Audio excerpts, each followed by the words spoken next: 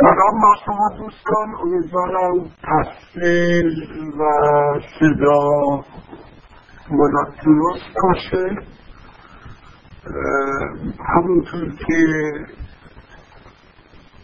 مدیر جلسه گفتند دو هفته آینده کلاس خواهیم داشت، 2 هفته دیگه نخواهیم داشت که بعد منتقل میشه، جبران میشه، همه چیز یک هفته ادامه پیدا خواهد کرد. بعد توی ایمیل هم دوباره یادآوری خواهد شد. از دوستان خواهش میکنم در ابتدای جلسه تکلیفاشون رو به موقع بدن. برخی دوستان یه دفعه تکلیف 3 رو میدن ولی تکلیف 1 رو هنوز ندادن. یک رعایت نظم رو بکنن. بعد بالا تکلیفاشون حتما این شماره یوزر رو بنویسن که من در جدول نمرات وارد میکنم بدونم چی رو این تکلیف هر کدوم مال کی هست و نظمی داشته باشه. بسیار ممنون. بحث رو شروع میکنیم با یادآوری جلسه پیش. ما صحبت کردیم در جلسه دوم بعد از یادآوری نکات جلسه یکم در مورد این موضوعاتی که روی تخت سیاه عنوانهاشون رو آوردیم و در ادامه در این جلسه روی این مسائل کار خواهیم کرد که ربط داره با جلسه قبل، یعنی در مورد سیاست و قدرت میخوایم صحبت کنیم، در مورد مفهوم قدرت، مکانیزم های محدود کردن قدرت رو میپردازیم بهش، اقلیت و اکثریت، مسئله تبعیض و عدالت. در جلسه قبل اگر یادتون باشه خیلی روی این شما کار کردیم، گفتیم که تصور کهن از قدرت چی هست. گفتیم قدرت رو اینطور معرفی کردن که گویا از آسمان میاد، عنایت خدایی هست، متکی بر یک تقدیره و درک جدید از قدرت این هست که منشأ قدرت رو در میان مردم میبینه و این مبنای اندیشه دموکراسی است. جدال بین این دو تا دید همچنان ادامه داره. برخی از کشورها تونستن مثلا رو در قرنهای 17 و 18 حل کنن، ولی در کشور ما الان در دهه دوم قرن 21 هستیم و هنوز این جدال حل نشده که منشأ قدرت کجاست.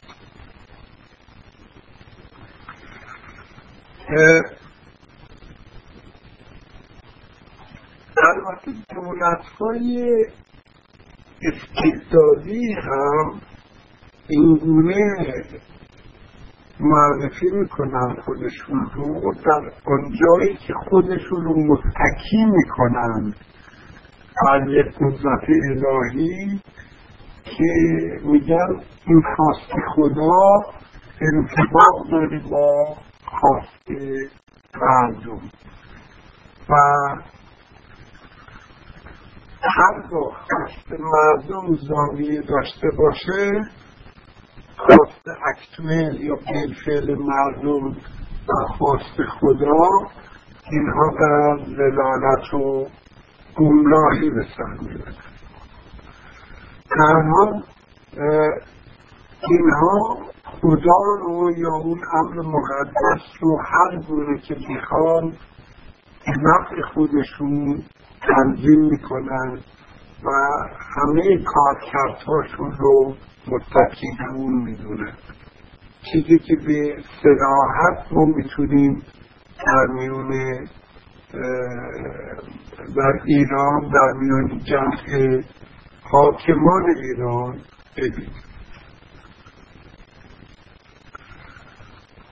خب ما الان این مفاهیمی رو که گفتیم موضوع کار ما هستند، یعنی سیاست و قدرت، مفهوم قدرت، مکانیزم محدود کردن قدرت رو دیگه میخوایم از دوران کهن بگذاریم و بیایم در چارچوب دموکراسی بررسیش کنیم، در سامان مدرن بررسیش کنیم. همه این مفاهیمی هستند سیاسی و عبارت دیگه ما میخوایم مفهوم سیاست رو در دوران مدرن بشکافیم، ببینیم اصلا منظور چی هست. این سوال رو پس من برای شما مطرح میکنم. لطفاً خیلی به چند جمله هر کدوم فرصت دارید فکر کردید چیزی به ذهنتون میرسه این سوال جواب بدید. منظور از سیاست چیست؟ میکروفون در اختیار شما. ممنون دوستان. همه تعریفایی رو که دادید درست هستن ولی در این حال هیچ کدوم جامعی نیستن. این تقصیر شما نیست. اگر ما تا صبح به بحث ادامه بدیم در این مورد می‌بینیم که نه تنها به وحدت نظر نمی‌رسیم بلکه این دامنه بحث چنان گسترده میشه که کم جور کردنش میسر نیست.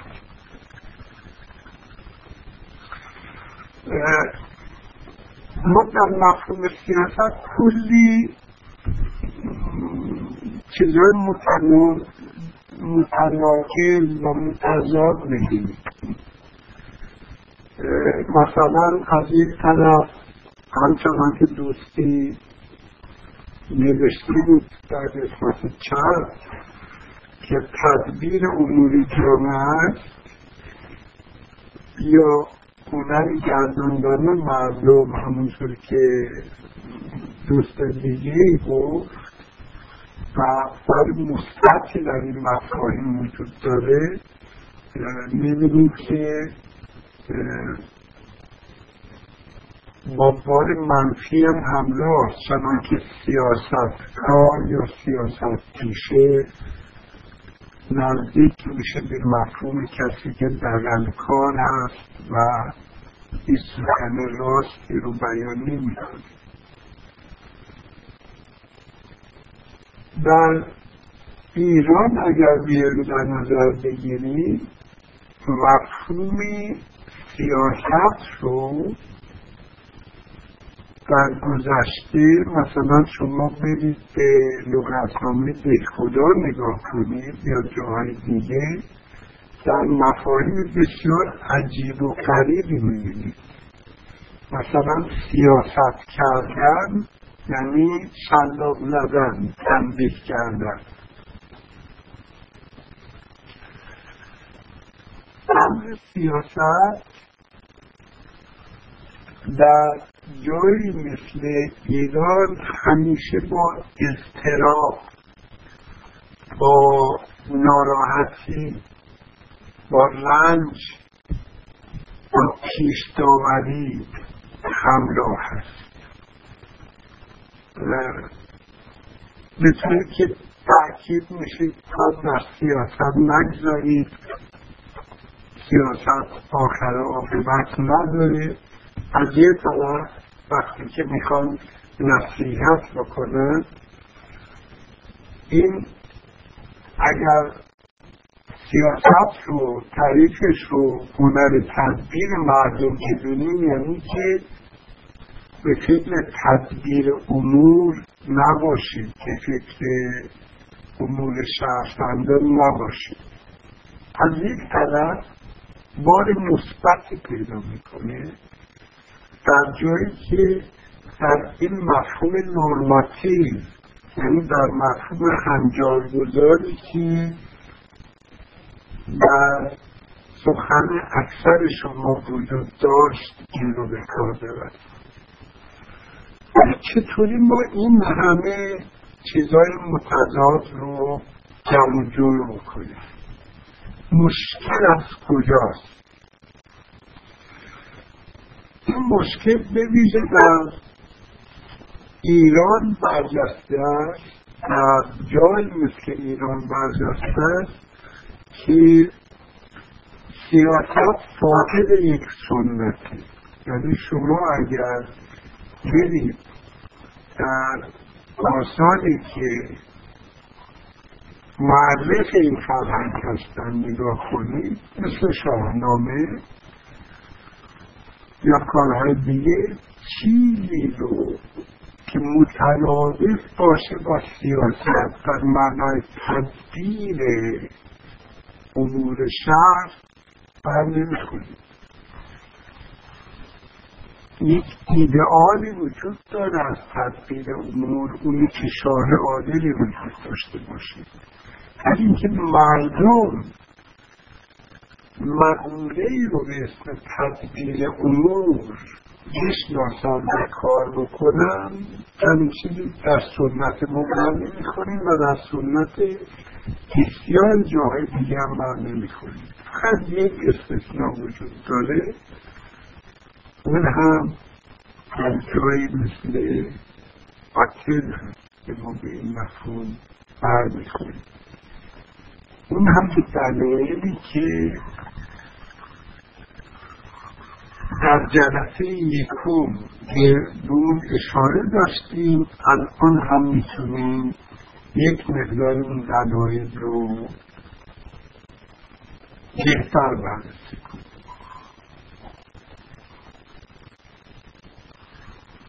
برای که ورود کنیم به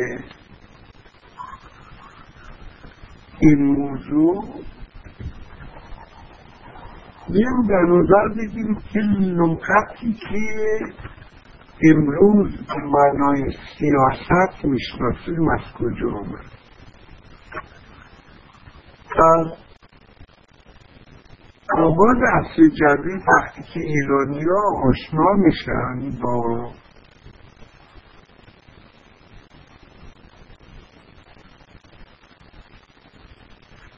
احوال دنیای جدید، با مسائل اروپا، مفهومی که مثل پالیتیک بیان میشد به سیاست برگردیدن و این یک سنتی وجود داشت که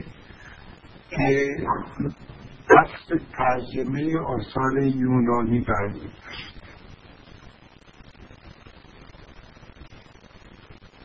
در انگلیسی به سیاست میگیم پالیتیکس، در فرانسه میگیم پولیتیک، در آلمانی پولیتیک، در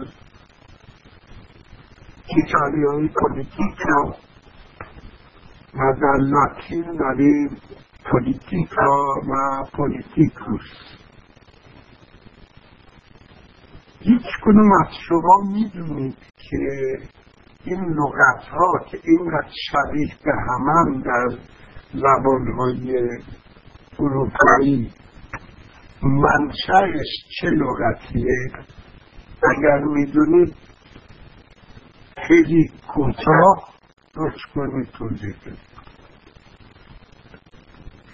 پاسخ دقیق‌تر رو یوزر 124 و 561 یا 56 یا توان میکنم یوزر 56 پای در قسمت چپ نوشتن این لغت ها برمیگرده به مفهوم پولیس. نگاه کنید مفهوم سیاست در زمانهای مختلف منشأ اینها برمیگرده به لغت پولیتیکا در یونانی و این لغت پولیتیکا خودش برمیگرده به لغت پولیس. پولیس یعنی شهر. یک شهر بود در این حال یک دولت بود و به این خاطر این دولت شهر هم گفته میشه. در یونان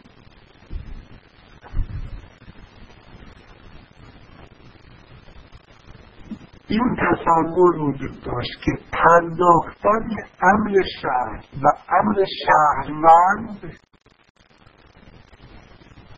اون هنریه، اون فنیه که اینا بهش میگفتن پولیتیکا. پس لغت پولیتیکا به پولیس برمیگرده در یونانی به معنی دولت شهر و همینطور به تعبیری برمیگرده که پولیتیس در یونانی به معنی شهروند.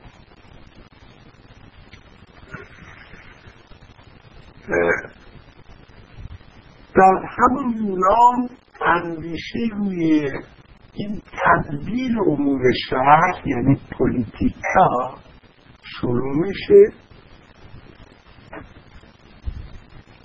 در همونجا ما با دو دسته نظر برمیخوریم.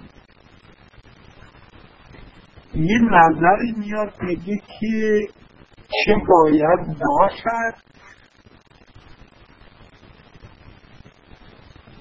یه نظری میاد میگه چه هست. اون بنیانگذار مهم تئوری چه باید باشد یعنی سیاست در مفهوم نرماتیو کلمه، یعنی در مفهوم هنجارگذار کلمه افلاطون هست و کتاب مشهور پلیتیا که به فارسی به عنوان دولت ترجمه شده و به شکل غلطی به صورت جمهور. و کسی دیگه‌ای که میاد بگی که نه من اصلا آنالیز کنم ببینم چه خبر هست در این دنیا، در شهر چه میگذرد و چه حالت‌های متصور بشیم. این شخص که این دسته تئوری بهش متکی هست، یعنی این تئوری‌های واقع‌گرا، فیلسوف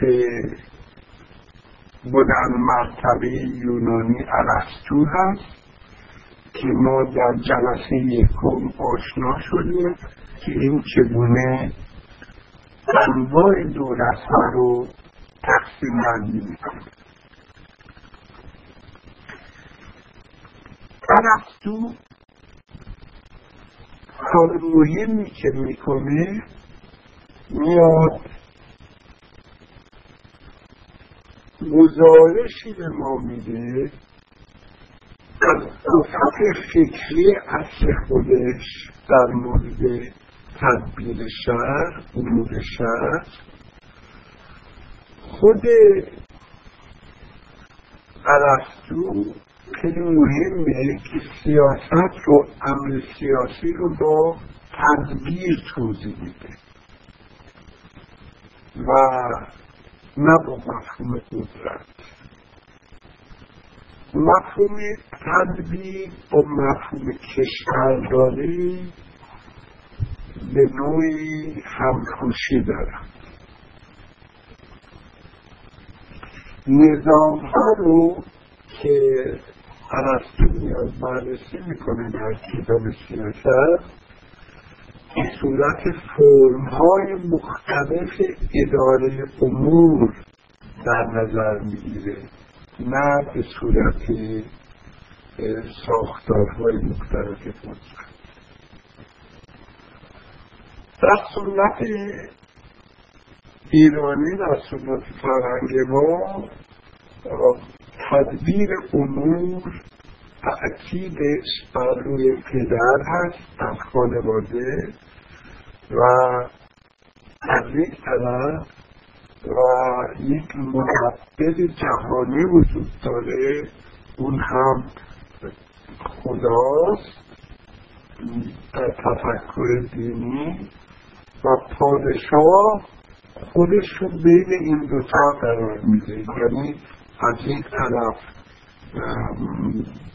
تعالی معمولا الهی داره و خودش رو متکی میکنه بر اون و از طرف دیگه نقش پدرانه‌ای رو کوشش میکنه ایفا کنه.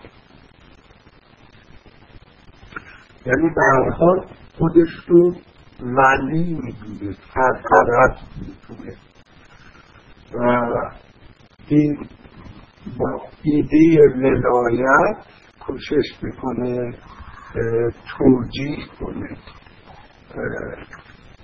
این مفهوم قدرت.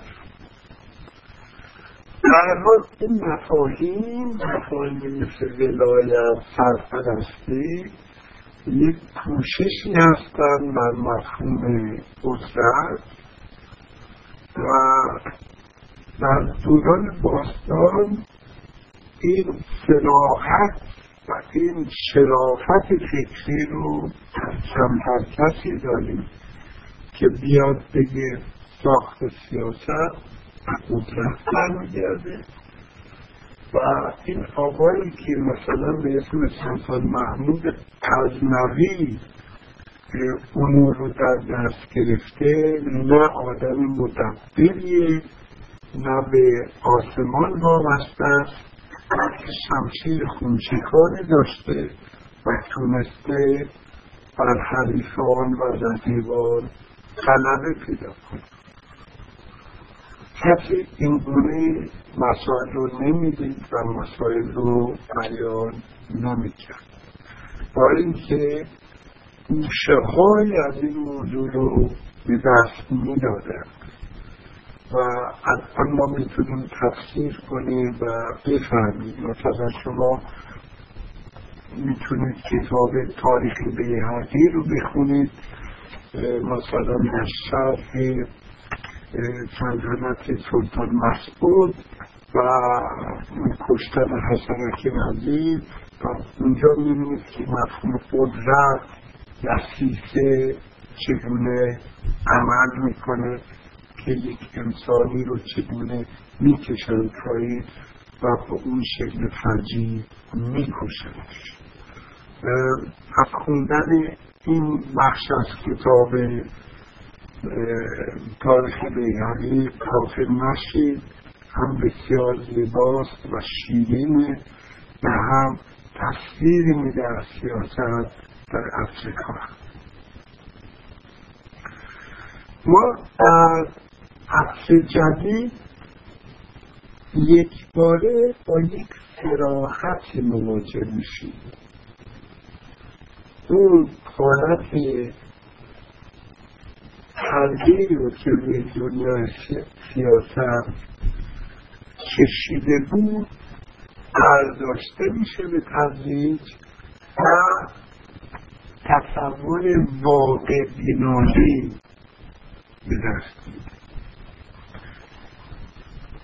یکی از اولین کسانی که ما در آغاز عصر جدید به اون بر میخوریم کسی از اسم نیکولو ماکیاولی که این عکسش رو میبینید.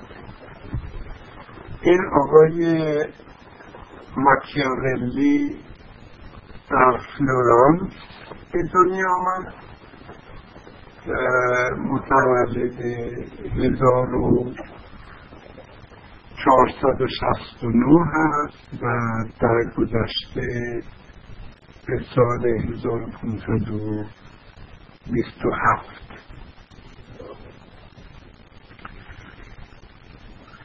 سوال: در مورد ماکیاولی چی میدونید؟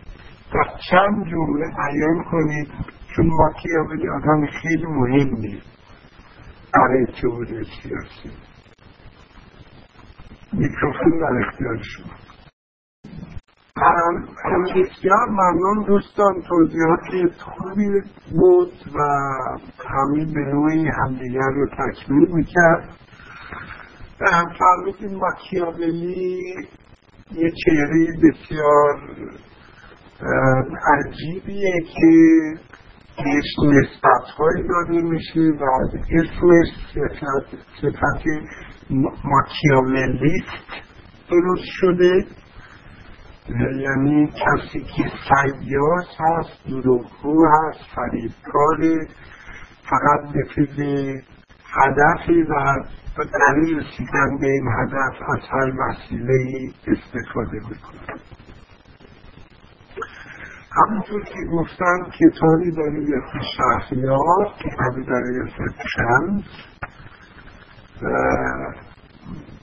یکی از دوستان گفتم ترجمه خوبی نشده، ولی میتونم بگم که ترجمه بسیار خوبی شد. ما از ماکیاولی 2 اثر اصلیش ترجمه شده. یکی شهریار هست، یعنی پویش هست که آقای آشولی ترجمه کردن، ترجمه بسیار شیوا و خوب هست. یه ترجمه دیگه هم اخیراً که اسم مترجم یادم نیست، از زبان ایتالیایی صورت گرفته که مترجم نوشته آقای آشولی هم در نظر داشته، اون هم ترجمه خوبیه. گفتارهاش ترجمه محمدرضا لطفی ترجمه قابل قبولی است. یعنی این 2 اثر رو ما داریم. اهمیت ماکیاولی از صراحت بیانه، یعنی میاد همونطور که دوستان میگن این توجیهات اخلاقی رو داره کنار و بدون پرده و بدون تعارف مسائل رو بیان میکنه. در ماکیاولی در بویژه در کتاب پرسش مفهوم قدرت عریان میشه. شما مثلا اگر بیایید کتاب سیاستنامه خواجه نظام الملک رو بخونید یا بیایید کتاب فصل پادشاهان رو بخونید در گلستان سعدی، بیشتر با توصیف‌های اخلاقی و اندرز و اینجور چیزا مواجه میشید. در سعدی بیشتر، در خواجه نظام الملک کمتر، ولی هیچ کدوم بیان نمی‌کنن که همه چیز به قدرت ختم میشه و پادشاه همه کارهایی رو که انجام میده در نهایت به خاطر حفظ قدرت و ازدیاد قدرت است. ماکیاولی در آغاز عصر جدید میاد این رو بیان میکنه. به عبارت دیگه انقلابی رو ایجاد میکنه که مثل عبور از کیمیاگری باشه به شیمی. در کیمیاگری شما با نیروهای پوشیده مواجه هستید برای ترکیب مواد که جن و پری و به هر چیزی نسبت داده میشه به جز خواص واقعی اشیا. در شیمی هست که این مفاهیم رو میذارن کنار و توجه میکنن به خواص واقعی. از این نظر ماکیاولی آدم مهمیه چون توجه ما رو جلب میکنه به این واقعیات. تصور ماکیاولی از انسان تصور خیلی ایدئالی نیست. انسان رو معتقد جاه طلبه، افراد ناشناسن، فقط به فکر خودشونن، در گروه جمع میشن و در گروه یک دینامیکی ایجاد میشه، یک همبستگی ایجاد میشه که انرژی ایجاد میشه که به کسب قدرت به این انرژی گروهی بهش میگه ویرتو، چیزی از میره تعصب یا عصبیت در نظر ابن خلدون. شهریار مدبر نیست، شهریار کارش اعمال کردن قدرتی، کسب قدرتی، گسترش قدرتی و حفظ قدرت. در این حال این رو در خدمت تبعیض قرار میده، یعنی یک عنصر نورماتیو در اون مفهوم ارسطویی کلمه هنوز ما میبینیم وجود داره در نزد ماکیاولی، ولی یک گذار صورت میگیره از مفهوم سیاست در معنای نورماتیوش، یعنی که نورم بگذاره، هنجار بگذاره، این مفهوم دیسکریپتیو یونانی. دیسکریپتیو یعنی توصیفی و توضیحی.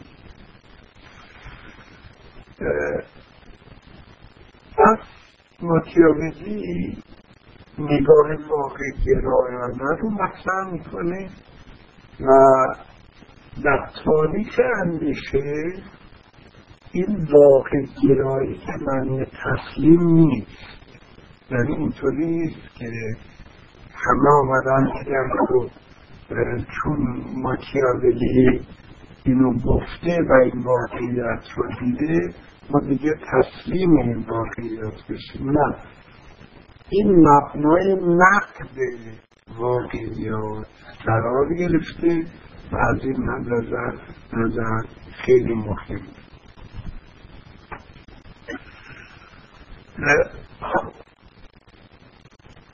در عصر جدید توجه میشه به سیاست به عنوان امری که با قدرت سر و کار داره، نه فقط با تدبیر.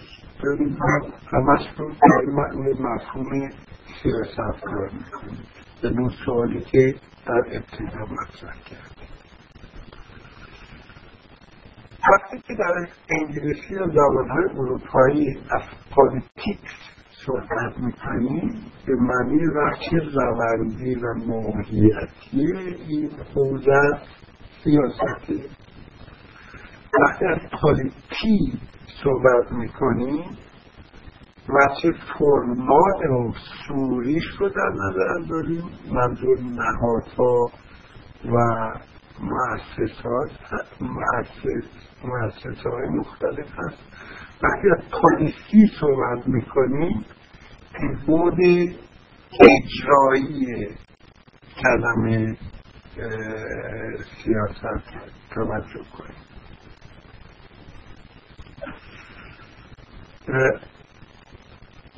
حوزه سیاست حوزه ستیز رقابت اتحاد و ائتلاف. قدرت یک مقوله مرکزیه. حوزه سیاست همونطور که انرژی مقوله مرکزی فیزیک است. وقتی که قدرت ما فکر میکنیم یه زنجیره به نظرمون میاد، یعنی روی کاغذ بنویسید که وقتی که لغت قدرت رو تو ذهنتون میاد چه لغت‌های دیگه هم میاد میچسبه بهش. احتمال زیاد الان اگه فکر کنید اجبار فکر میکنید، به قهر فکر میکنید، به اقتدار فکر میکنید، به خشونت فکر میکنید. این که میاد قدرت هم منطقه هم خانواده میشه، با این مفهوم ها اتفاقی نیست. در این حال قدرت متمایز است. قدرت در این مفهوم خیلی گسترده‌ای مترادف با مفهوم قوه، یعنی این چیزی که ارسطو بهش میگه پوتنسیا، یعنی قوه یا پتانسیال انجام یک کاری رو.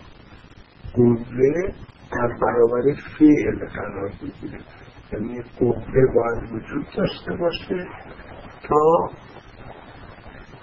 یک فعلی بتونه صورت بگیره. این تعریفی که ارسطو در متافیزیک میکنه. این مفهوم خیلی گسترده قدرت که ما این رو در یک تعریف بسیار با نفوذ به نوعی حضور این طرز تفکر ارسطو رو میگیم. الان اگر شما به دایره المعارفه رجوع کنید، به کتاب‌های لغت، کتاب‌های سیاست شناسی، جامعه شناسی، همینجا یک تعریف برمی‌خورید که به اشاره میکنن یا نقدش میکنن یا قبولش دارن، ولی به هر حال تعریفی است که خیلی مهمه.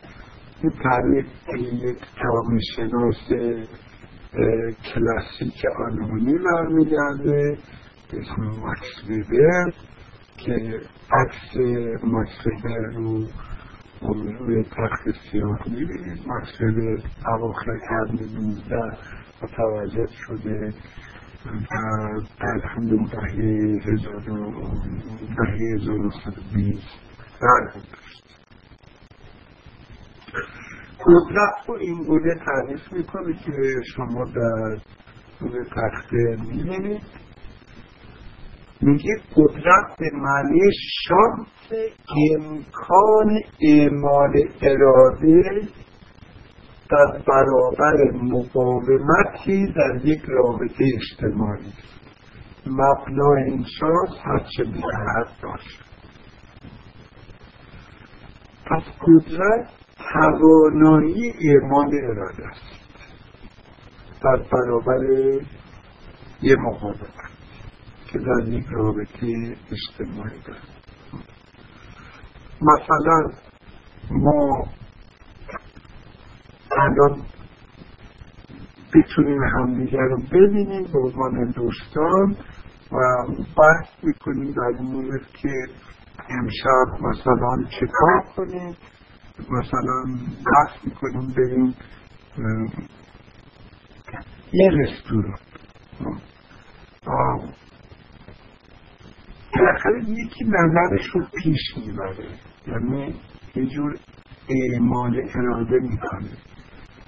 من مثلا مقاومت میکنم ولی بالاخره استدلال دوست رو بپذیرم که اون رستوران جای خوبی است، ما میتونیم جمع بزنیم. حتی در این مفهوم خیلی ساده یک عنصر قدرت وجود داره. در همه روابط اجتماعی عنصر قدرت وجود داره. الان به هر حال میکروفون بیشتر در اختیار منه. خب به نظر میرسه که من در اینجا برخوردار از یک قدرتی میخوام لغت رو بیکار دارم هستم، چون از این اختیار بیشتر استفاده میکنم. ولی ادمین جلسه میتونه این میکروفون رو قطع کنه، من بگیره و به ما نوبت بده، یک اعمال اراده بکنه. اینها بر اساس قواعد صورت گرفته. یعنی اون که قرارداد گذاشتیم، توانا به شما پیشنهاد کرده، شما پذیرفتید، به منم پیشنهاد کرده، منم پذیرفتم و شما پذیرفتید که من این نقش رو ایفا کنم و ما هممون پذیرفتیم که یک ناظم جلسه داشته باشیم. خب اینجا قدرت هایی که اعمال میشه در این جلسه رو بیشتر در مفهوم منفی کلمه نیست. اگر اینو نباشه ما اصلا این کار مشترک رو نمیتونیم انجام بدیم. بنابراین در همه روابط اجتماعی ما میبینیم این عنصر قدرت وجود داره و این رو قدرت رو همواره نمیبایست در این مفهوم منفی بکار بردش و خیال کرد که فقط یک چیزی است که از بالا میاد. قدرت معمولا وجودی داره اگر توجه بکنیم، این که معمولا یک رابطه نامتقارن رو میرسونه، یکی بر دیگری اعمال میکنه. قدرت در اعمال خودش به وسیله احتیاج داره و قدرت یک شانسه و برای این که این شانس برخوردار باشیم و برای وسایل بیشتری در اختیار داشته باشیم. و خیلی مهم مسئله قدرت و خشونت. آیا قدرت مترادف است با خشونت؟ این یکی از بحث‌های بسیار مهمیه که در عصر جدید ما صورت داریم. یک حالت خیلی فرضی رو در نظر بگیریم.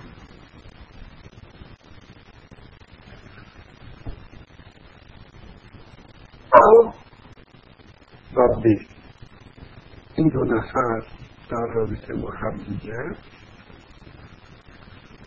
آ میخواد بر ب اعمال قدرت بکنه، ب مقاومت میکنه. آ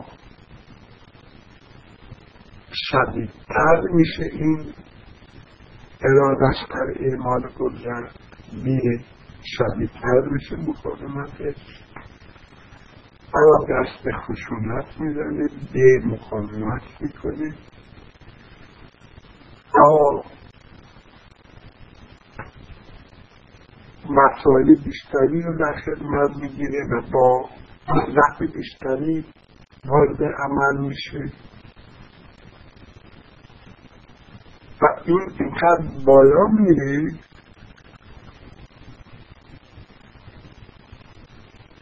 که آب رو میکشه. یعنی مطلق مقاومتش رو داریم. به نظر میرسه که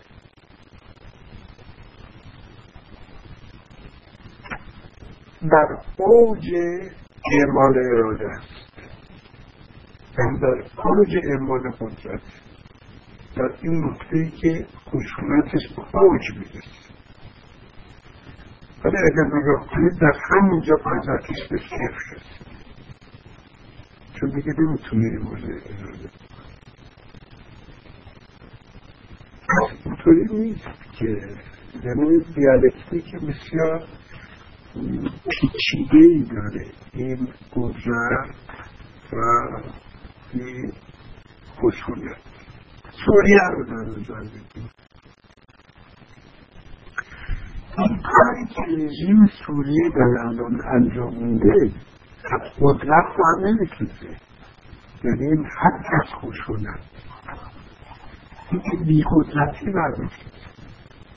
یعنی در این نمونه ها ما می‌بینیم که اقتدار وقتی فرو ریخت رژیم به سمت خشونت میره. یعنی وجود خشونت، وجود دستگاه امنیتی، وجود کهریزک، وجود علم، وجود سانسور، اینها قدرت برنمیگردن، اینا به خشونت برمیگردن. با این توصیفات این سؤال رو من از شما میکنم. وقتی از قدرت حرف میزنیم باید قدرت فقط در بالا متمرکزه، در جایی به اسم دولت؟ این سوال پس جواب بدیم. آیا قدرت فقط در بالا متمرکز است؟ بیشون نرخیده شد. ممنون دوستان، پاسخهای خوبی بود.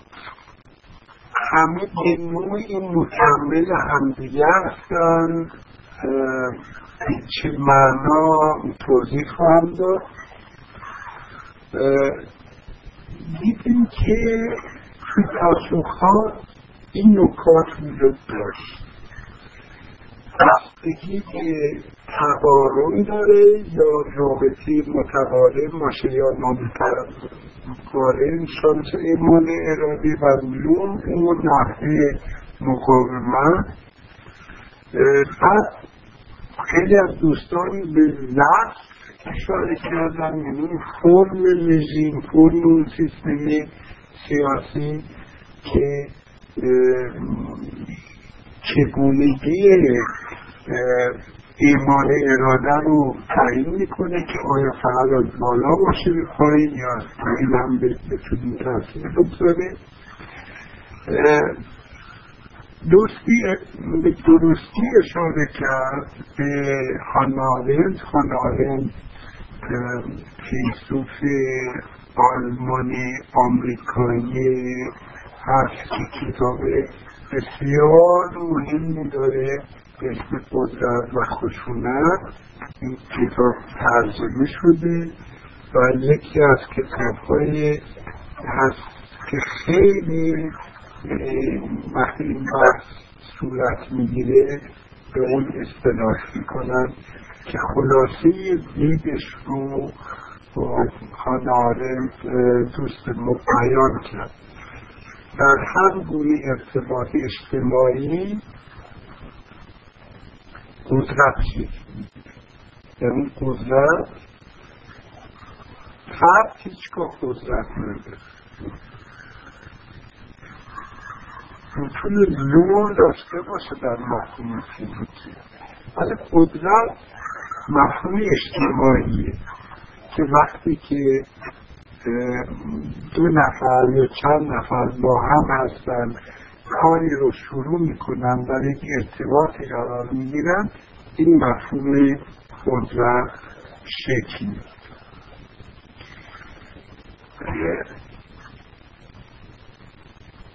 ما میتونیم فقط نگاهمون به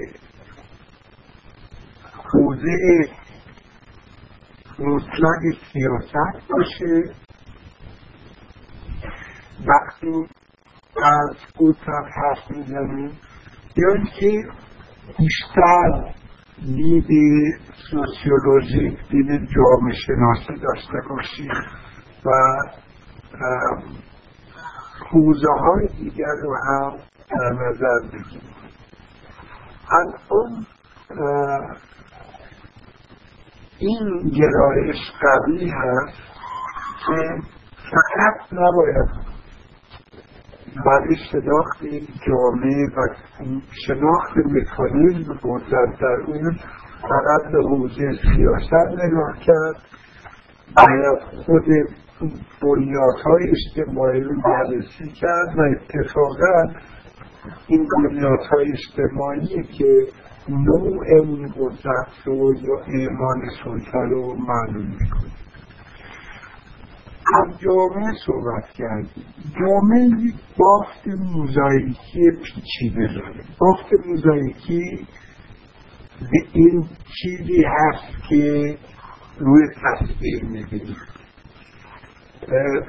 هم نداشته باشید که در این بافت همه چیز رفته به سمت مرکز. هر خونه رو که شما در نظر بگیرید، هر کدوم از این سلول‌ها درش یک لایه قدرت وجود داره و یک ساختار قدرت وجود داره. یعنی شما در نظر بگیرید که شما در این کلاس هستید، در این کلاس یک ساختار قدرت وجود داره. توی خانواده هستید، میبینید که یک ساختار قدرت وجود داره. فردا میرید سر کلاس یا در جمع دوستان باز میبینید که ساختار قدرت وجود داره. خاطر در محیط خیابان میگذارید ساختار قدرت وجود داره و هر جا میرید شما با یک ساختار قدرت مواجه میشید. این که به حق هست یا نابحق، موجه هست یا ناموجه بذاریم کنار، ما همه جایی رو با این ساختارهای قدرت مواجه میشیم. سوال این بود که آیا فقط از بالا میاد قدرت، یعنی از این نقطه مرکزی؟ یعنی سوال ما در واقع این بود که یک حوزه رو در نظر بگیرید به اسم حوزه مرکزی که به اسم سیاست که روی تابلو میبینید و یک جایی رو در نظر بگیریم از جامعه که اسمش گذاشتیم اصل. آیا همین مقدرات اصل به توسط پی تعیین میشه؟ طبعا اینگونه نیست. ما همه مقدرات اصل توسط پی تعیین نمیشه. یعنی به این خاطره که به پایه های دیکتاتوری و به پایه های ستم باید توجه بکنیم. یعنی وقتی که ما پی رو دگرگون میکنیم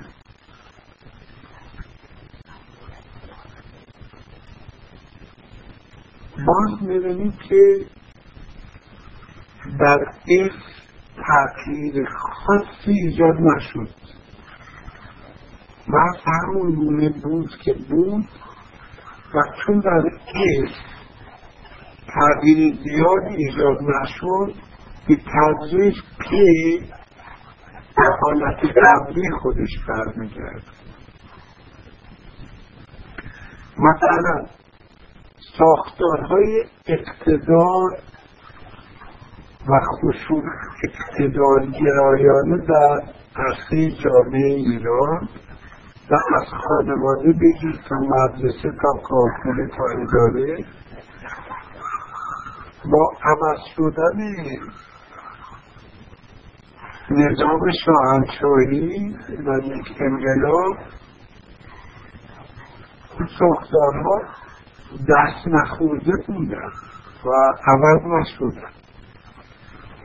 حوزه سیاست عوض شد و حوزه سیاست هم دوباره برگشت و همون شیوه ها رو پیش گرفت. یعنی اداره امنیت درست کرد و اعلام درست کرد، سرکوب کرد و حتی خشونت رو بسیار فراتر برد.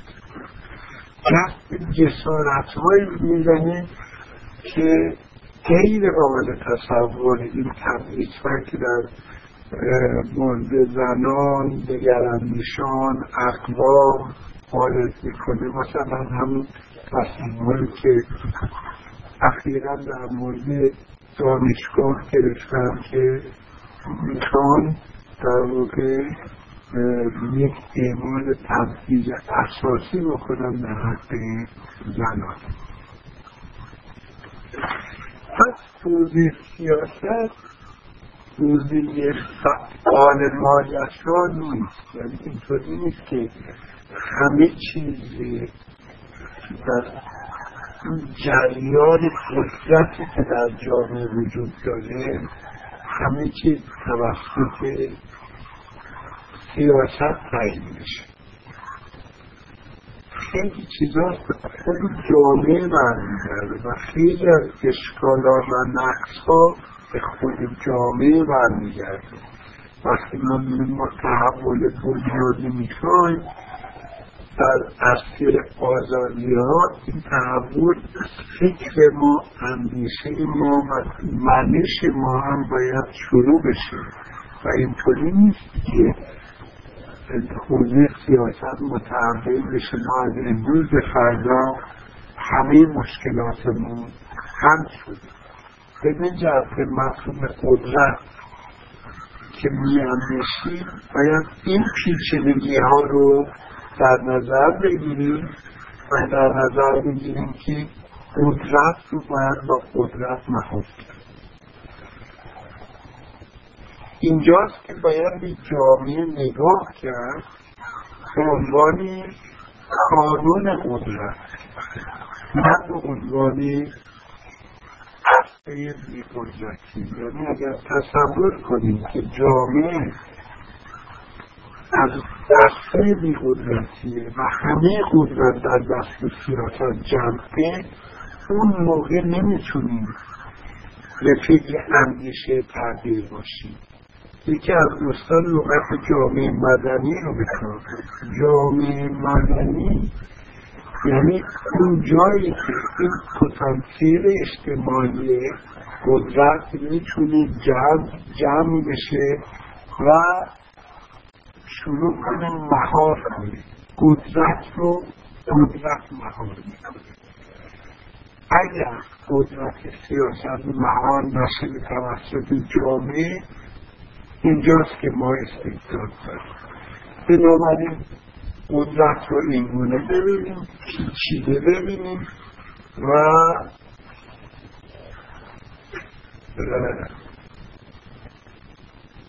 فکر کنیم همواره که ما چگونه میتونیم قدرت رو کنترل بکنیم. دموکراسی یعنی اندیشه، مکانیزمی، منشی، روشی برای کنترل قدرت. به این خاطر ما تقسیم قوا داریم، مقننه، مجموعه، قضاییه، انتخابات داریم که در مورد که انتخابات چی هست دفعه پیش صحبت کردیم. گفتیم که یک مکانیزم کنترل قدرت اینه که اشکال یک دوره زمانیش محدود باشه، یعنی یه نفر نتونه مادام اون یک کرسی رو در اختیار بگیره، مثلا ولی فقید یا رئیس جمهور مصر در دوران مبارک یا خانواده اسد که مثلا ریاست جمهوریه ولی به ارث میرسه. بعد یک مکانیزمی وجود داره که قدرت، کانونهای قدرت در این کشور بشکنن که این مکانیزم رو بهش میگیم فدرالیسم. انواع اقسام فدرالیسم داریم. نوع سوئیسی مثلا وجود داره، نوع هندوستان داریم، نوع امریکا، نوع کانادا، حالتهای مختلفی تا توسط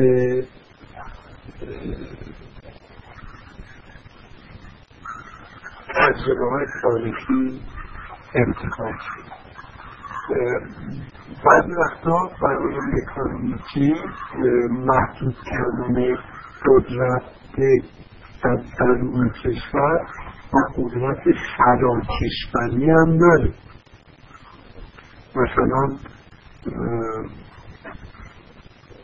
سازمان ملل یک قدرت فراکشوریه، یعنی قدرت بین‌المللی که این هم به خاطر این اجتماع اعمال قدرت میکنه، یا خیلی از سازمان‌های دیگه هم فراکشوری هم یک جور اعمال قدرت میکنن، مثلا اتحادیه اروپا یا حتی مثلا اوپک، سازمان کشورهای صادر کننده نفت جمع میشن و معلوم میکنن هر کشوری چقدر در امسال باید نفت تولید بکنه. خب این الان گروه جلومداری بود که توجه میکنیم که داخل کشور جامعه رو دیدیم که چقدر پیچیده است. دیدیم این بافت موزاییکی داره و تشکیل شده از یک کتلت، یک رنگ نیست جامعه. چیزی هم که کشیدیم روی تخته دیدیم رنگ‌های مختلفه و اینکه متوجه مرکز بود به این معنی نیست که مرکز تعیین کننده است، بلکه اونجا فقط میخواستیم شعاع حوزه سیاست رو برسونیم.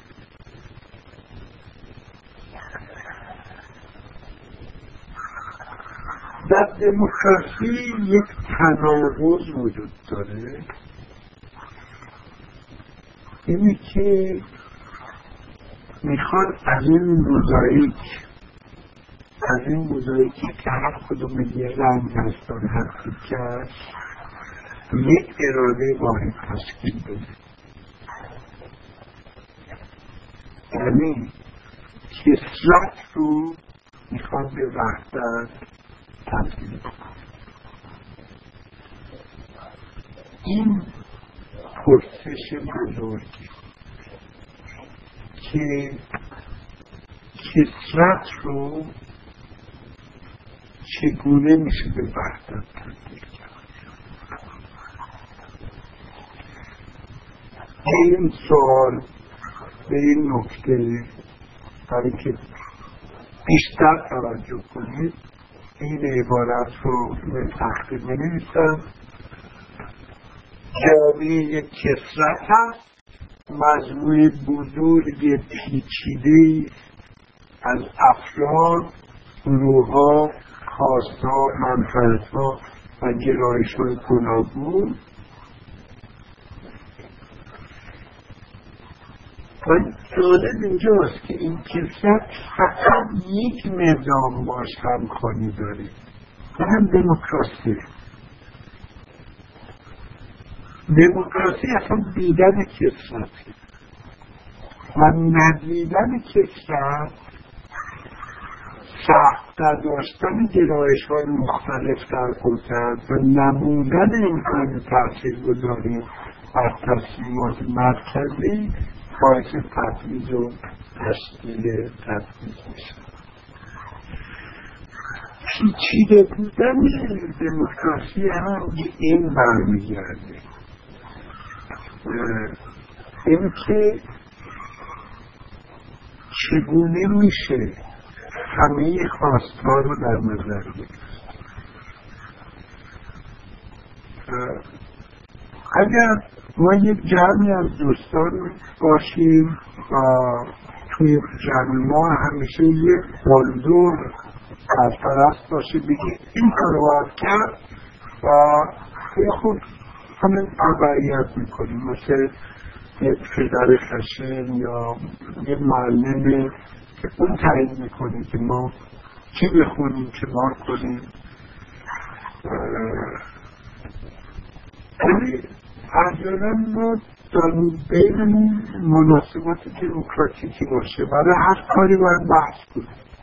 بعضی وقتا این بحث 2 ساعت 3 ساعت 4 ساعت ممکنه طول بکشه، یعنی بعضی وقتا به نظر میرسه که از استبداد کارا بهتر پیش کنید، ظاهرا کارا بهتر پیش کنید، چون بعدش میشکنه، چون خلاف اراده عمل میکنه.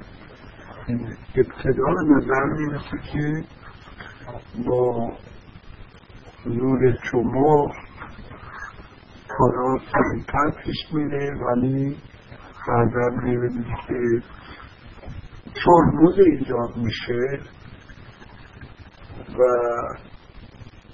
کارها دیگه پیش نمیره، مقاومت صورت میگیره و این مقاومت برخوردهایی رو ایجاد میکنه که یک نمونهش پیشه که جلوی چشممون هست، اون هم در سوریه.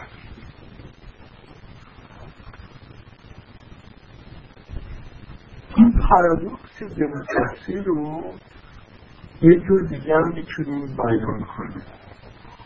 این صورت دولت باید قدرتمند باشه، در این حال قدرتش هم محدود باشه.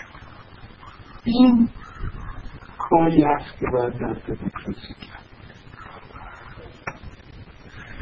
چرا باید قدرتش بالا باشه؟ چرا باید قدرتمند باشه؟ برای اینکه الف در برابر ب بتونه دفاع بکنه، در برابر تعرض ب.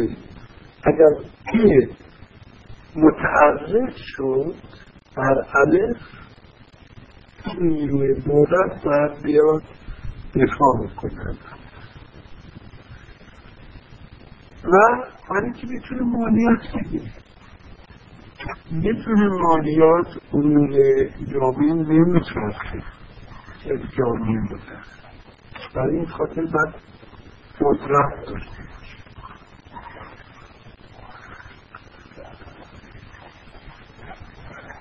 خب حالا کی شهروندان در برابر دولت دفاع کنند؟ در دموکراسی قدرت در برابر قدرت گذاشته میشه. در برابر قدرت دولت رسانه ها گذاشته میشه و جامعه من.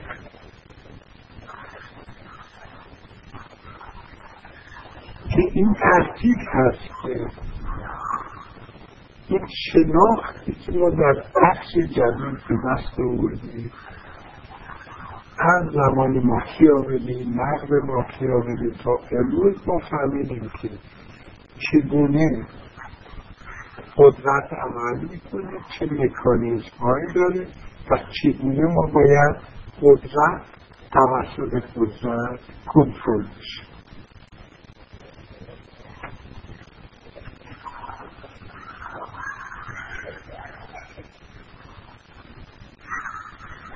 دموکراسی مدرن فقط محدود کردن قدرت دولت نیست، تعیین جهت قدرت دولت هم هست.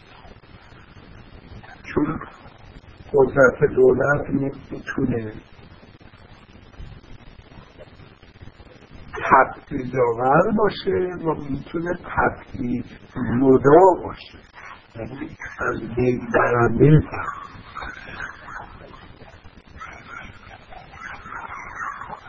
خب خیلی وقتا میگم که دموکراسی قدرت اکثریت، یعنی از دموکراسی خواست اکثریت پیش برده میشه. این تعریف هم میتونه خطرناک باشه، چون خواست اکثریت میتونه اصلا خوب نباشه. یعنی حتی در یک نظام دموکراتیک باید فکر کرد که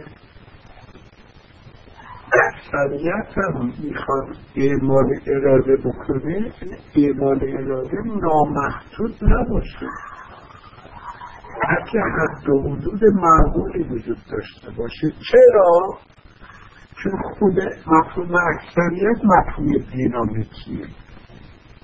مردم امروز یه جور فکر میکنن، 4 سال دیگه یه جور دیگه فکر میکنن، عوض میشه گرایشون، ترکیب ها عوض میشه، جبهه ها عوض میشه، سلیقه ها، مسائل عوض میشه.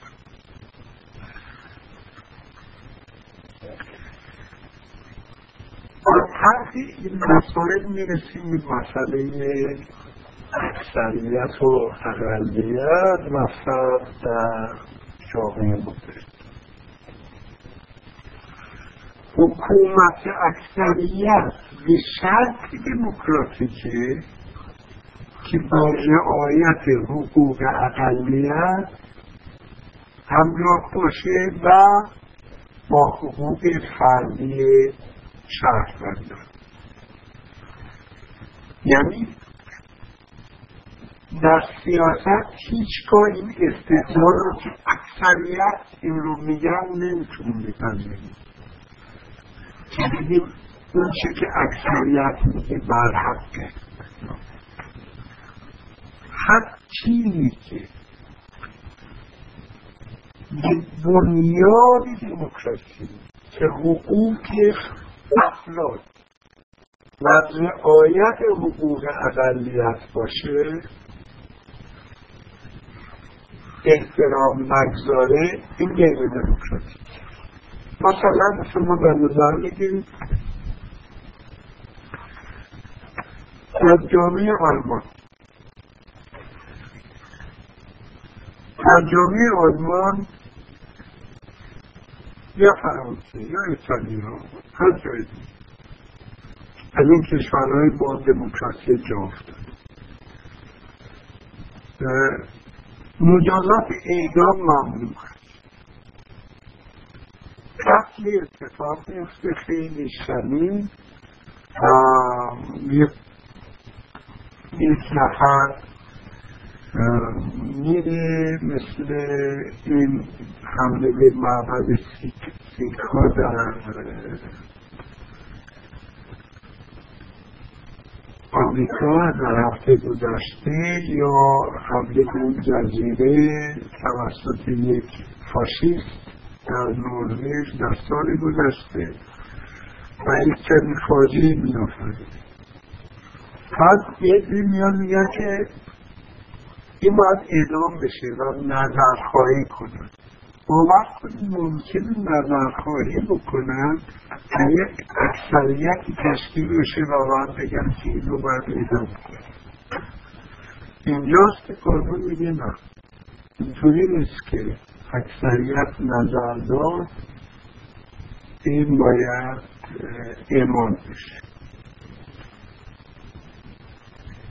با اون بنیاد اندیشه دموکراتیک باید بخونه. یعنی بعد نظرخواهی هم چیز گذاشتن، نظرخواهی در مورد مسائلی که حقوق بشر و حقوق اقلیت ها برمیگرده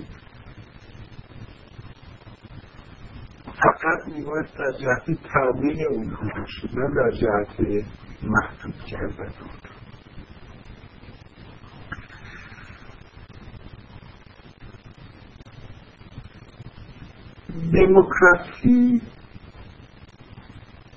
دموکراسی خوب برهم زدن سلکسیون ها، یعنی گزینش ها و انتخاب هایی که مبتنی از تبعیض باشه.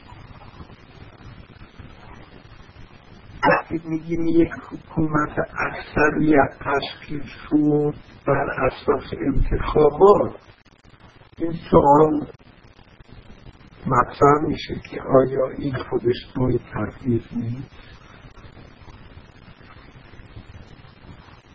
یک نفر هست که رو این مسائل اندیشید و خوب این اندیشمند رو بشناسید. یک جامعه شناس و متفکر فرانسوی هست اسم کیفیت. این آقای کیفیت در نیمه قرن 19 تولیده.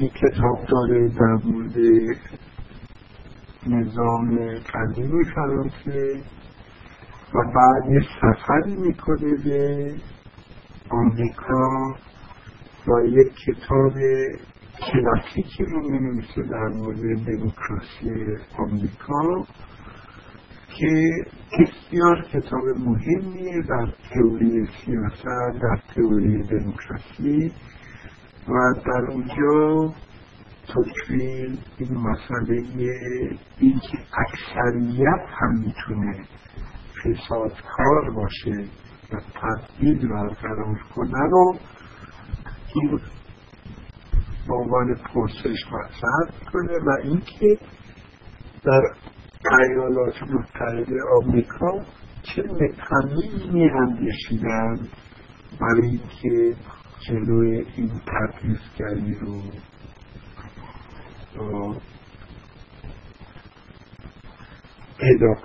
بگیرن. باید که تضمین‌های قانونی وجود داشته باشه برای رعایت حقوق همگان.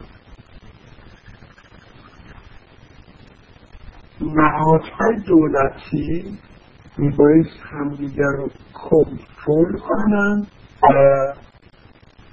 و این جلوی دیکتاتوری اکثریت رو بگیرن، توازنی باید وجود داشته باشه و خود جامعه مدنی.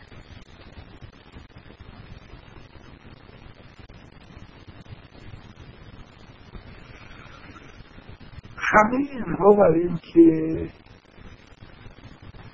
آزادی متحقق بشه. آزادی در مفهوم سیاسی کلمه برای بنیاد اجتماعی و وقتی این بنیاد اجتماعی رو در نظر میگیریم ببینیم که مشکل آزادی فقط دولت نیست بلکه خود شهروندان هم هستن که میتونن نپذیرن آزادی رو یا تحمل نکنن یا ظرفیتش رو نداشته باشن.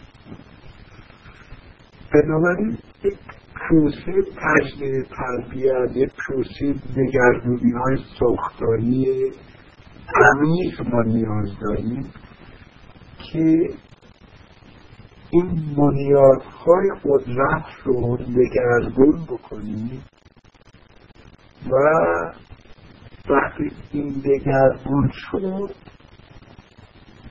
دیر یا زود در عرصه سیاست هم بازتاب پیدا می‌کنیم، چنان که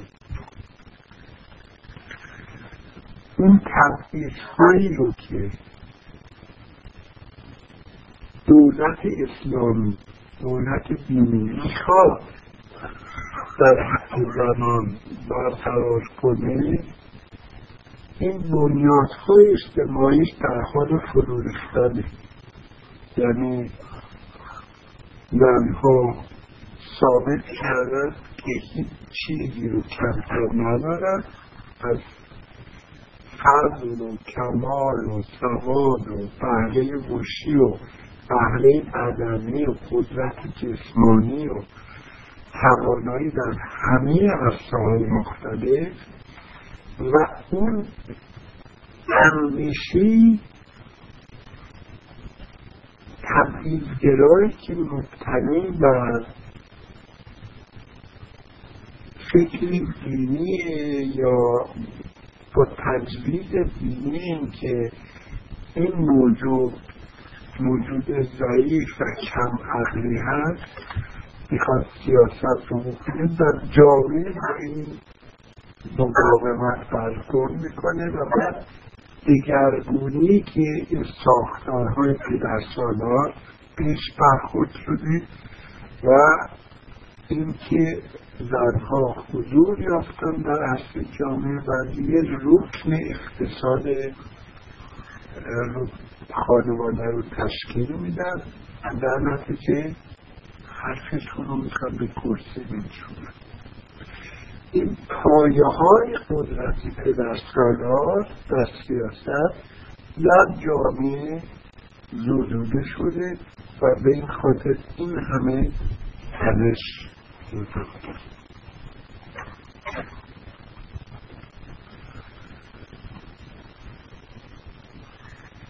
دموکراسی اساسش بر این است که مبتنی بر تبعیض نباشه،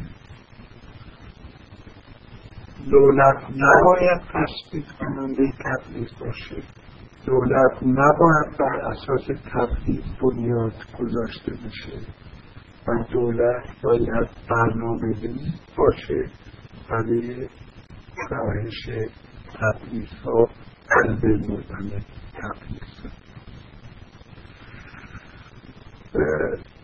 ما تو مدل میتونیم در نظر بگیریم. یک جایی هست که دولت همگان هست، یعنی در اینتراکشن با کل جامعه و برآمده از جامعه است و پاسخ‌دهنده به جامعه. این رو یک دولت ایدئال در نظر میگیریم. و حالت دیگه است این که دولت در واقع نیروی اجرایی یک شرکت سهامیه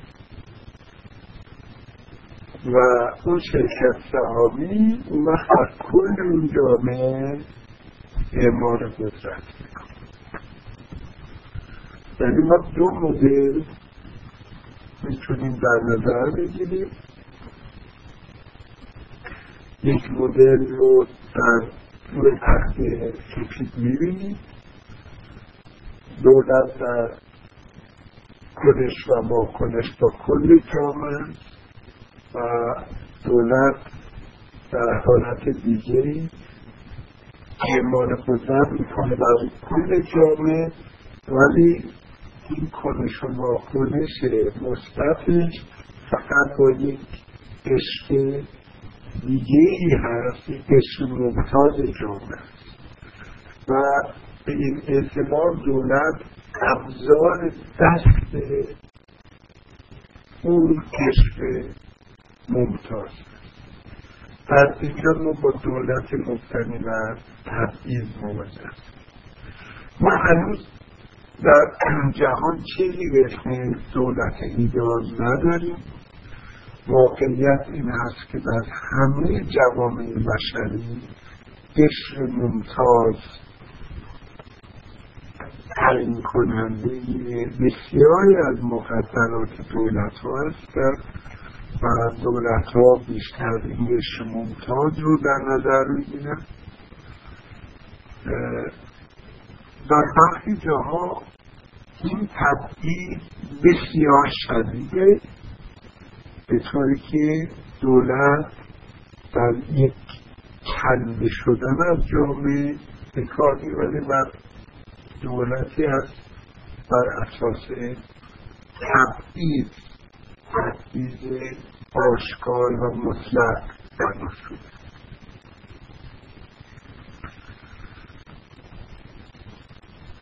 سوال: چرا نظام کنونی ایران رو میگیم یک نظام مبتنی بر تبعیض؟ مشخصات این نظام چی هست که ما بگیم این دور هست از یک چیزی که بتونیم بهش بگیم دولت مطلوب یا قابل قبول. میکروفون در اختیار شما. خیلی ممنون. ابتدا پاسخ بدم به سوال دوستمون در مورد نقش ملت. من فکر می‌کنم بیشترین توضیحاتی که در این جلسه دادم برای این بود که نشون بدم که ملت نقش داره. یعنی اگر توجه کنید بحث مرکزی این جلسه ما این بود که آیا قدرت فقط از بالا میاد و این بافت موزاییکی رو دیدیم و چون بافت موزاییکی من مفهوم پی و اس رو تشریح کردم، دوباره برگردم به اون چیزی که نشون داده بودم و گفتیم که اینطوری نیست که اس هیچ باشه برای خودش و در نهایت هست این اس ها، یعنی این حوزه سوسایتی هست که میاد این حوزه پالیتیک رو تعیین میکنه. یعنی سیاست پایه اجتماعی داره، ما باید آگاه باشیم برای یعنی اینو بپذیریم که نقد سیاست نقد فرهنگ هم هست، نقد خود جامعه ما هم هست. یعنی این غلط نیست وقتی یکی بگی از ماست که بر ماست. یعنی برحال از این فرهنگ در میاد، نیروی انسانیش رو از همین جامعه میگیره، شکنجهگرش هم از دل همین جامعه میاد بیرون، آخوند و تیمسار و بازجوش هم از دل همین جامعه در میاد بیرون. یعنی این رو هیچ کار نپذیریم که قدرت رو یک نیروی دیگه وقتی ایرانی ها هم اصلا یه جوی صحبت کنن که اینجا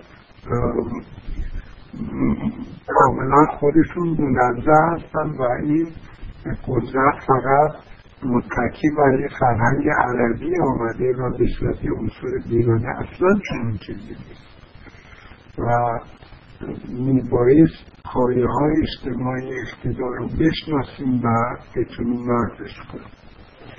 در مورد تبعیض دوستان به درستی وجوهش رو گفتن که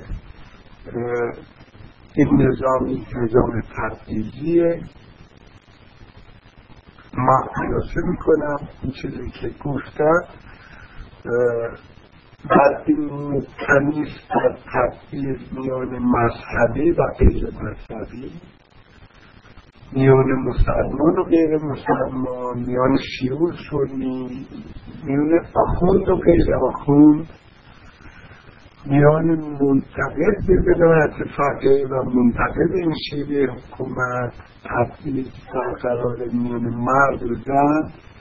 همین تبعیض‌ها آمدن ترکیب شدن با تبعیض‌های اجتماعی و قومی و تبعیض‌های طبقاتی و سنت استبدادی که در ایران وجود داشت.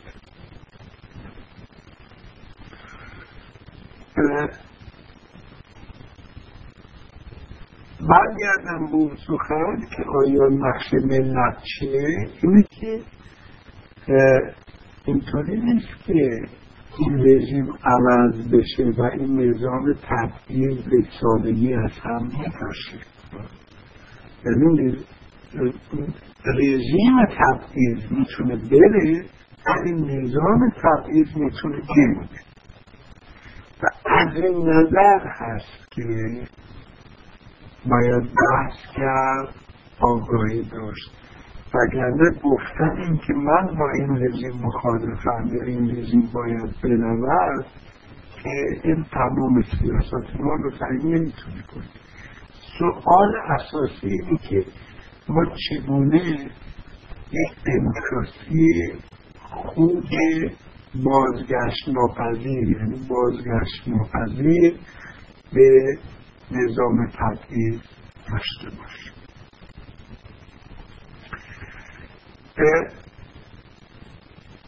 در برابر تبعیض اون چیزی که وجود داره، اون تطبیعی که وجود داره، اون فضیلتی که وجود داره، عدالت. لازمه دموکراسی این هست که با حداقلی از عدالت همراه باشه. یعنی حداقل که وقتی میگم یعنی از یک حدی اگر کمتر باشه، ما یک نظام ناعادلانه داریم که این نظام ناعادلانه میاد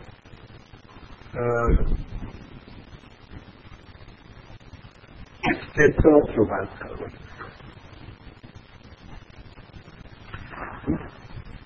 جامعه که سامان نیکی میخواد داشته باشه یک جامعه مبتنی بر عدالت. در مورد اینکه سامان نیک جامعه چی هست و چگونه ما میتونیم داشته باشیم، چون سامان نیکی رو نظریات زیادی وجود داره. یکی از مدرن‌ترین نظریات، یکی از آخرین نظریات که الان در محافل دانشگاهی حدود 30 سال 40 سال هست که مطرحه و به طور زنده در این 30 سال مطرح شده و مورد بحث قرار گرفته. نظر یک فیلسوف آمریکایی هست، نه من ازش اسم میبرم نه به عنوان حجت آخر، بلکه به عنوان یک نمونه از این فیلسوف نام میبرم. فیلسوفی هست به اسم جان رانز در گذشته حدود 5 سال پیش کتابی داره که کلاسیک شده به اسم یک تئوری عدالت. کتابای زیادی داره از جمله در مورد لیبرالیسم، ولی این کتاب یک تئوری عدالت یا تئوری درباره عدالت خیلی مهم. ترجمه هم به فارسی شده ولی من برای سادم ترجمه چند دلچسبی نیست. از دید جانراز، فقط من اندیشه جانراز رو بیان میکنم و به بحث امروز خاتمه بدیم. شرط عدالت برابری، ولی اینطوری نیست که جامعه عدالتمند باشه افراد باید به طور مطلق مساوی باشه. در جامعه نابرابری وجود داره همواره و این نابرابری باید جبران بشه توسط فرصت‌ها و شانس‌ها برابر.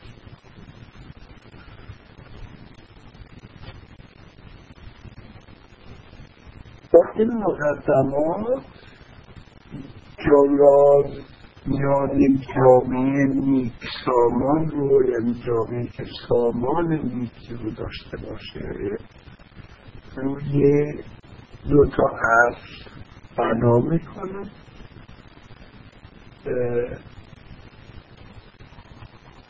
میگه هر کس باید برخوردار باشه از حق بهره بری از گسترده‌ترین زمینه بنیاد آزادی،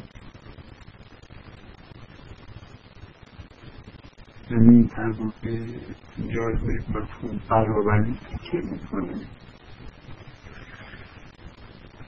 و دوم جامعه نیک سامانه که در اون این نابرابری های اجتماعی و اقتصادی جوری شکل بده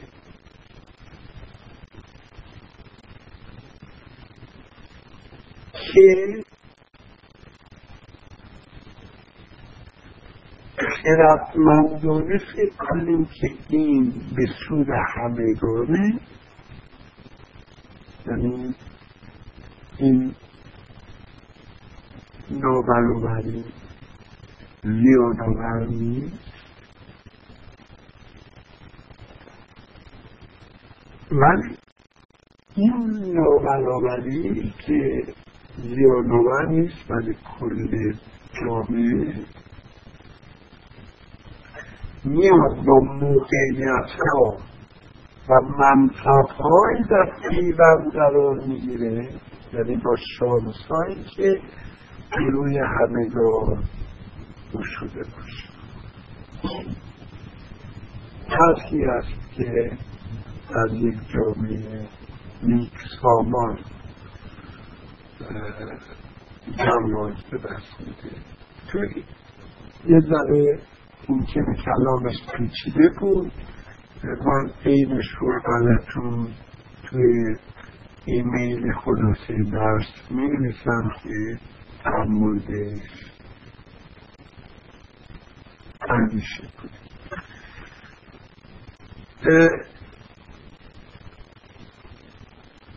این نیکسامانی هست که مبنای یک پیشرفت خوب میشه. ما در فروم یک بحثی داریم که دوستان شرکت خیلی خوبی کردن بله درباره دموکراسی و پیشرفت. سوال این بود که باید دموکراسی باید باشه برای اینکه ما پیشرفت کنیم. وقتی میگن نه پیشرفت یه چیزی دموکراسی یه چیزی، ما بدون دموکراسی هم میتونیم پیشرفت کنیم.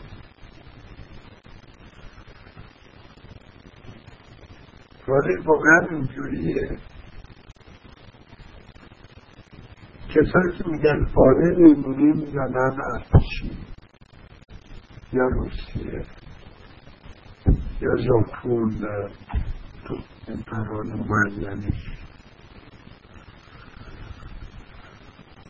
اون کشورها هر کدوم جای بحث و صحبت رو داره، ولی اگر ما دراز مدت ببینیم و دستمون رو از پیشرفت به معنی اون خوشبختی و سعادت و اون نیکسامانی و اون زندگی خوب و آزاد در نظر بگیریم، نه فقط پیشرفت تکنولوژی، اون موقع میفهمیم که این ارتباط با دموکراسی چیه. یک جایی وجود داره که یک دست مقتدری که میاد یک سری کارهایی رو انجام میده، از یه حدی که میذاره به خاطر نبودن کنترل میبینیم که اون پیشرفت هم کند میشه. ما در نمونه رضا شاه رو در ایران داریم که دست مقتدریه که میاد پیشرفت ایجاد میکنه، جاده میکشه، دانشگاه تأسیس میکنه، دادگستری رو بنیان میگذاره، ولی به خاطر این فقدان کنترل و نبودن دموکراسی و از بین بردن این نخبگانی که میتونن مشارکت کنن میبینیم که سقوط میکنه. در دوران پهلوی دوم همین ما بسیاری از این تجلیات تاریخی رو می‌بینیم. یکی از اندیشمندانی که خیلی روی این موضوع اندیشیده اقتصاددان بزرگ هندی آمارتیا سن هست که به خاطر پیدا کردن نقش نهادینه شدن دموکراسی در گسترش دلیل تضمین یک پیشرفت به خاطر اینکه اسمش مشهور هست و جایزه نوبل را هم به این خاطر گرفته. خوشبختانه از آمارتیا سن کتاب خوب به فارسی ترجمه شده، در اینترنت بگردید کلی مطرح پیدا میکنید. یک مصاحبه من خونده بودم سالها پیش از آمارتیا سن با اشپیگل، یکی از دوستان حاضر در جلسه که آلمانی میدونست زحمت کشید و خلاصه این رو آورده و که تلفلوم هست و اونجا میبینید که یک کارشناس برجسته چجوری نقد میکنه این پیشرفتی رو که مثلا چین تصورش کنه. این درس خیلی جذابه و خیلی مهمه و برای کشور ایران هم ضروری سازه، چون دیگه فرصت نیست من اینجا میراندم. خواهش میکنم در فروم این درس ادامه بدید. خسته نباشید.